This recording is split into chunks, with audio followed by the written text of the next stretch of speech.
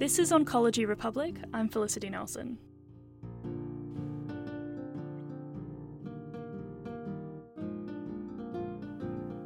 Clinical trials for cancer drugs increasingly use disease-free survival as a surrogate measure for overall survival. This shortcut means researchers can wind up the trial without waiting for a significant survival gap to appear in the trial cohort.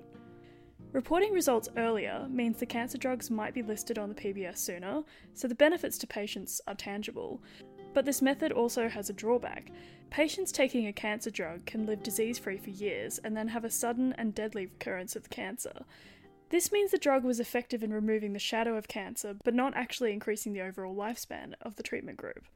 So the question for government then is, can they rely on disease-free survival as a proxy measure for overall survival? And is this measure of disease-free survival a valid measure in terms of quality of life in itself? Italian oncologist Professor Alberto Sobrero spoke on this topic at the Australasian Gastrointestinal Trials Group annual scientific meeting recently. There's no question, he says, patients would rather live longer without disease even if their overall survival is the same in the end. Professor Sobrero joins us on the Oncology podcast to discuss the topic in depth.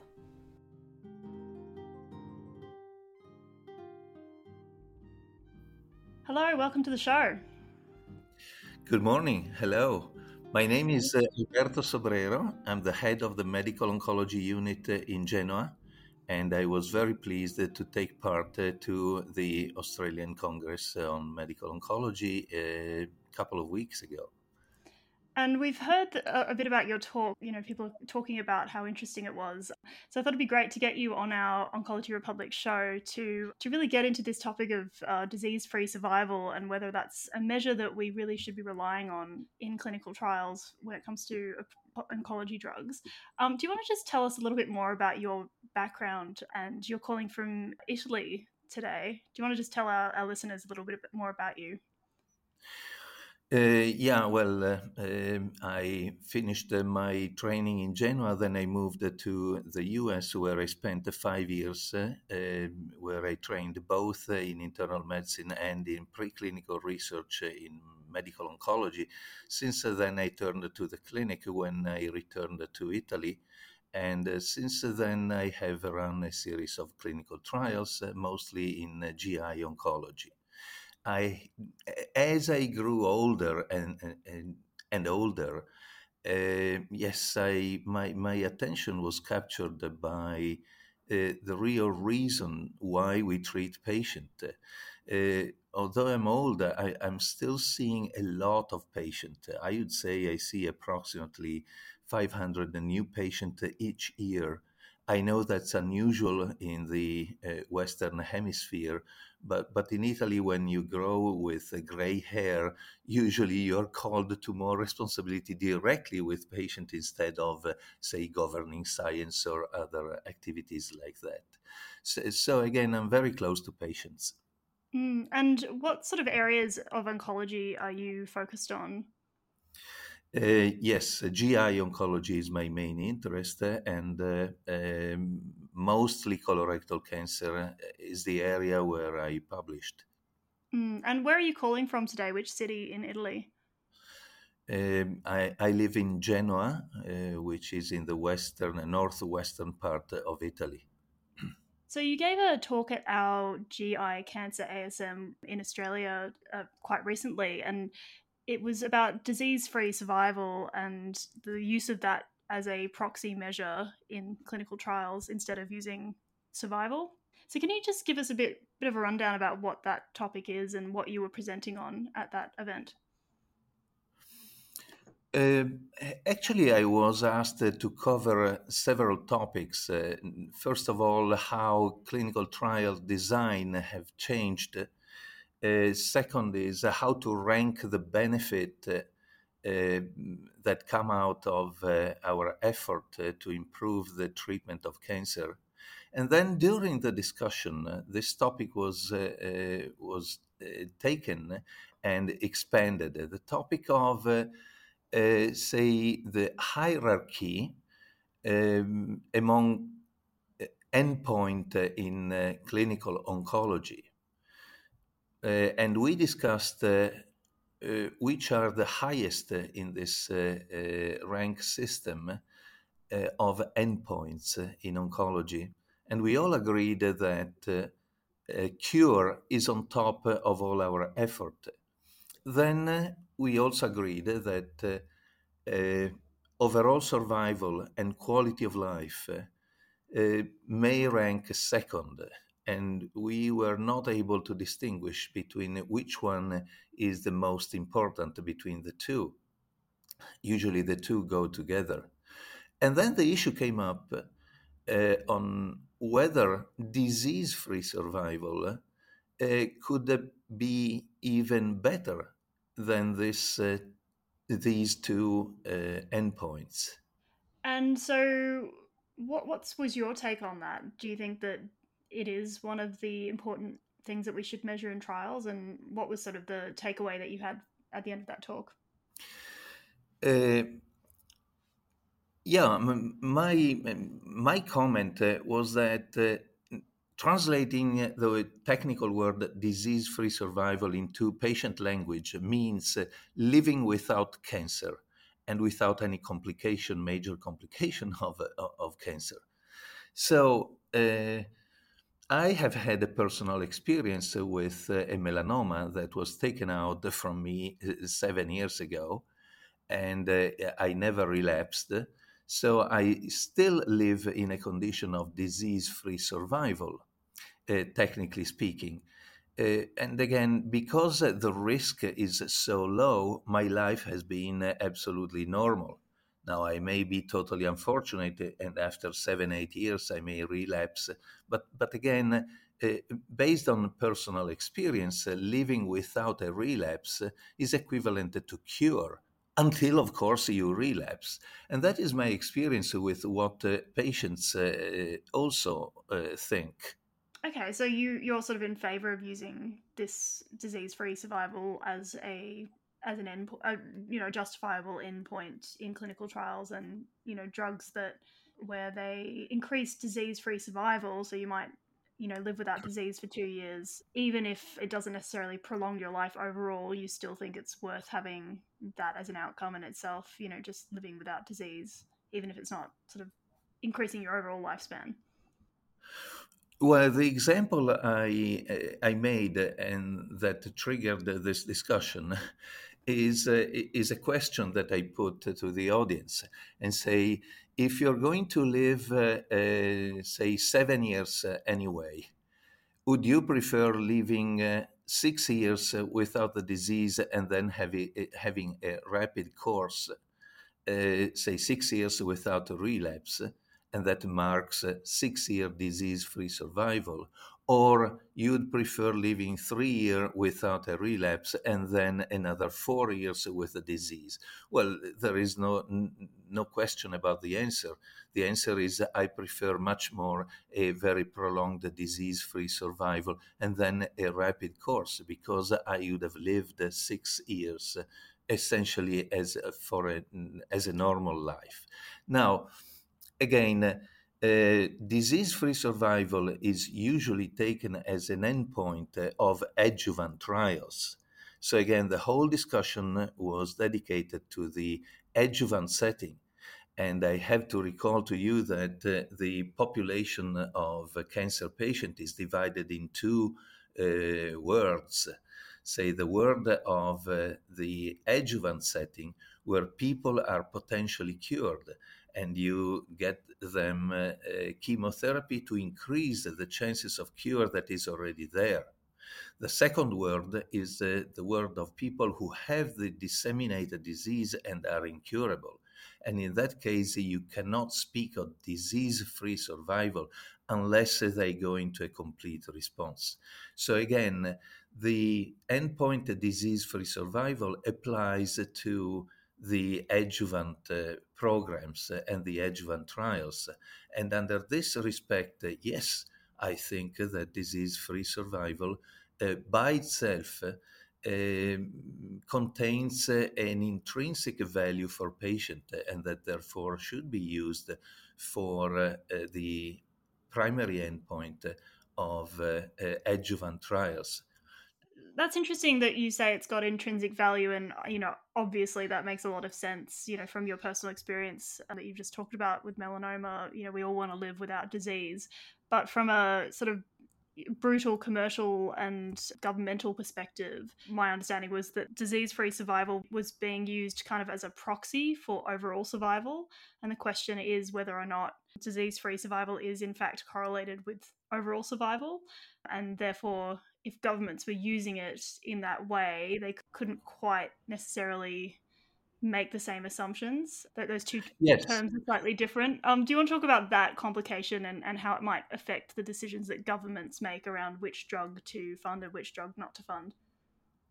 Yeah, that is true. You need to demonstrate that the disease-free survival is a surrogate for long-term overall survival, because disease-free survival is a measure that is subjected to bias. The bias being the fact that it depends on how frequently you evaluate the potential of recurrence, say with CT scans, visits, tumor marker measurements, and so on. However, that has been the case for adjuvant trials in colorectal cancer. Dan Sargent demonstrated a very strict relationship and correlation between disease-free survival and overall survival in the initial trials of adjuvant treatment programs in colorectal cancer. And recently, Shan Chi again extended this observation to a correlation with even longer overall survival. So again, as long as you have a long enough time period of disease-free survival, at least for colorectal cancer, that has been demonstrated. So I don't see why not using this endpoint even for registration of trials. But there are some cancers where that wouldn't necessarily be the case. Is that right? Where the disease-free survival wouldn't necessarily have a relationship with overall survival. The two might be different. Yes, not only that, but the surrogacy of disease-free survival for overall survival may also be dependent upon the drug used. Because, say, with the biologics, for example, you may end up delaying the relapses and not impacting on the cure of the disease. But again, uh, you are in a very delicate topic, and given the robust intrinsic value of living without cancer, I think this endpoint is definitely extremely valuable and could be used for drug registration.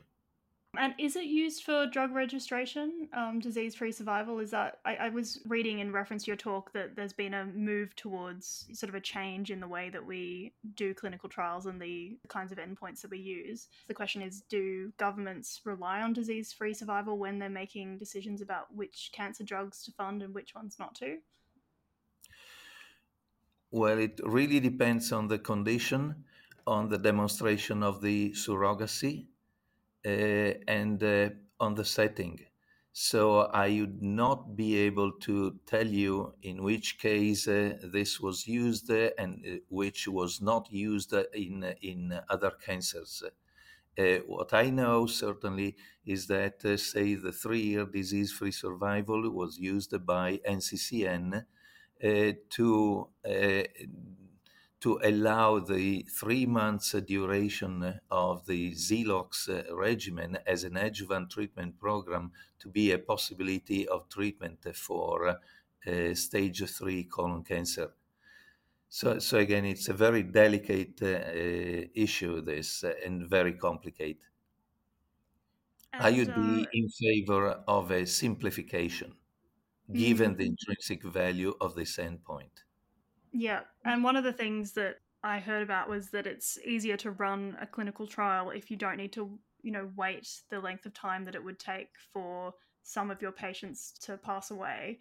if you can use a surrogate endpoint, it's a lot easier to sort of wrap up the trial and report the results. You don't have to wait 10 years or 15 years to get enough people who've survived all of that time or passed away, unfortunately, to get a significant result. Is that a sort of something that's important to consider in this area?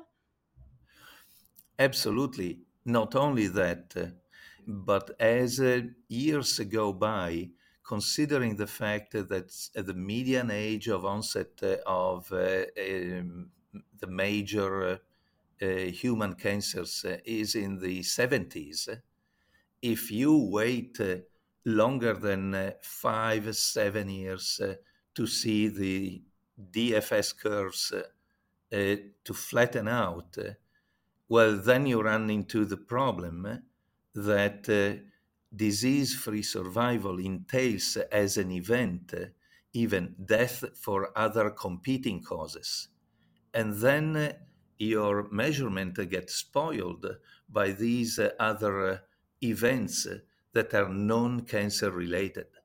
So that's an additional problem that needs to be considered in needing absolutely overall survival benefits instead of disease-free survival differences in registering agents. Yeah, that's quite interesting, isn't it? Because, yeah, you would get that sort of clouding of the results. It's so context specific, this area. It seems like it depends on what type of cancer you're looking at. 'Cause if it's a very deadly cancer and you've given a drug and it manages to cure people, then that's relatively easy to measure. But if it's one of those cancers that isn't necessarily as deadly, it's a little harder to figure out what the benefit is from having given a very expensive medication. Right. Say the size of the benefit of the delta between the two treatments really depends upon the risk. And sometimes we run after the demonstration of a 2-3% benefit, overall benefit, say at 3 year or 5 years.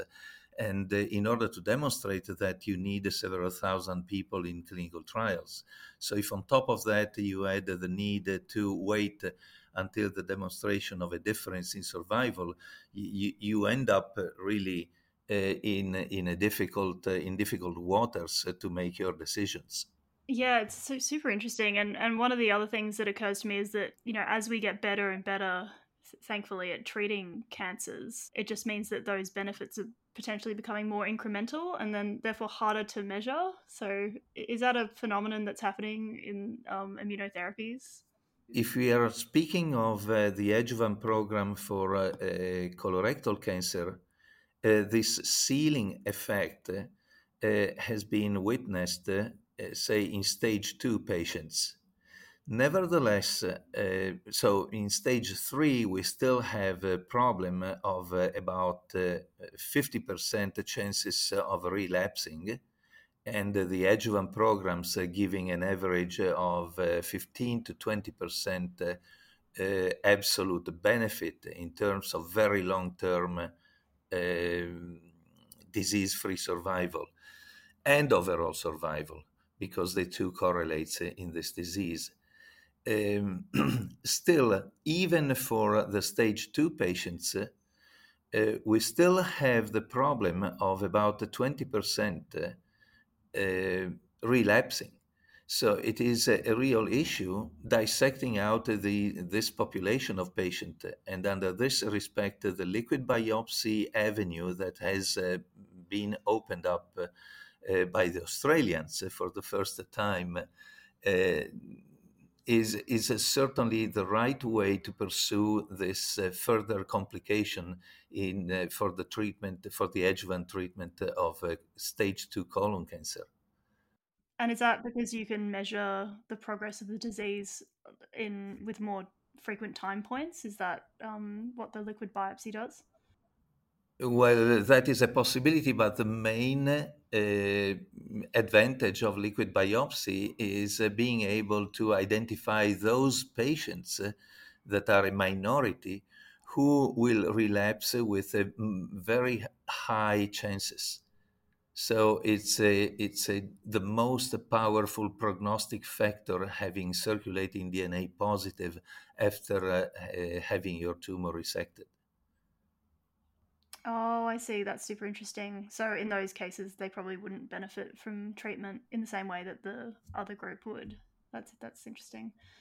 Well, that allow essentially to exclude from treatment those patients with low risk on clinical ground, and on top of that, who have a negative liquid biopsy. So that's a major advantage of running on doing the liquid biopsy in stage 2 patients to identify the vast majority of them who do not need adjuvant programs. Sure. And just to wrap up, it seems like, I mean, this is such a mind-bending topic. I'm just trying to get my head around it, and it requires an intricate knowledge of what disease-free survival means and how that compares to other surrogate measures or measures that you might use to measure survival for cancer trials. It just occurs to me that this might be one of the factors that slows down the approval of cancer drugs by governments, because they are also trying to get their heads around, how this pans out in one particular field and whether or not it's worth putting their money behind a particular treatment. Is that one of the issues, that it's such a complicated field and it just takes very careful, slow consideration to figure out which drugs to fund? Yes, it is true, but certainly the major factor that may slow down the approval of drug is a sort of change in mentality that is needed among the regulatory people on another side of the story that is different from what we have discussed so far. And that is the recognition of the fact that we may not need the precision needed so far in the trial of advanced cancer, okay, because now we have new drugs that gives such a huge difference with the treatment available so far. So the delta is so wide, so large, that you may not need the same level of precision that we used to need when the deltas, the difference in efficacy, were much smaller. What I'm saying is that if an old treatment gave a 2 months gain in median survival, I completely agree on the fact that we needed to be very sure about that result. But if now we have new drugs that give, say, 1 year in gain in median survival, well, there you may not need 600-800 patients in randomized trial to demonstrate that benefit. That was another point that we touched upon during that session. So interesting, so much to consider. Thank you so much for your time and for explaining all of those curly issues in oncology. I really appreciate it, and I'm sure our listeners will have a lot to think about in the Australian context, where I'm sure all of these things are equally relevant to what you've been doing in Italy. So thank you so much for your time. Thanks very much to you. Bye-bye.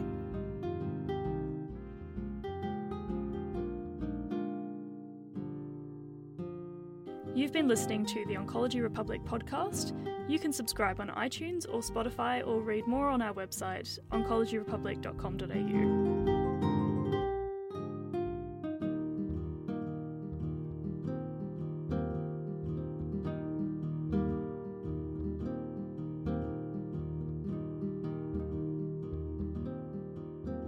Original podcast music by Victoria Nelson.